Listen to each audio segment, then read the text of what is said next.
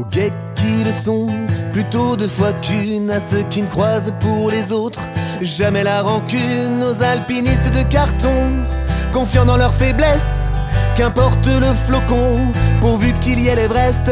Aux clowns qui se marrent en regardant le miroir, au cœur en mille morceaux qui se construisent une histoire. À ceux qui marchent de travers pour faire entrer la lumière, à ceux qui pensent que le voyage sera parfait si l'on se perd.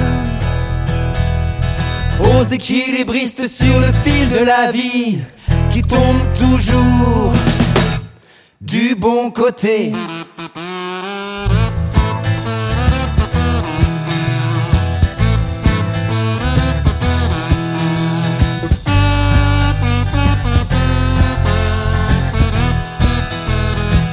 À ceux qui traversent le temps comme ils traverseraient la rue, à ceux qui touchent avec leurs yeux d'enfant pour admirer la vue, à ceux qui restent encore debout, assis sur une chaise, qu'importe l'attitude pourvu que personne ne se taise.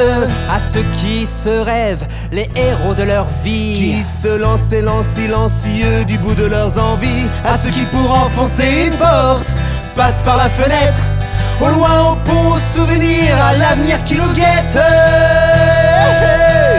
Aux équilibristes sur le fil de la vie, qui tombent toujours du bon côté.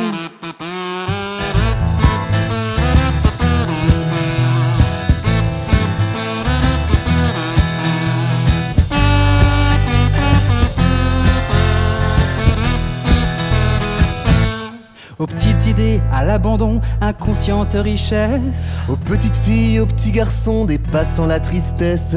À toi, le monde, aux âmes citoyennes, qu'importe l'étendard, c'est du pareil au même.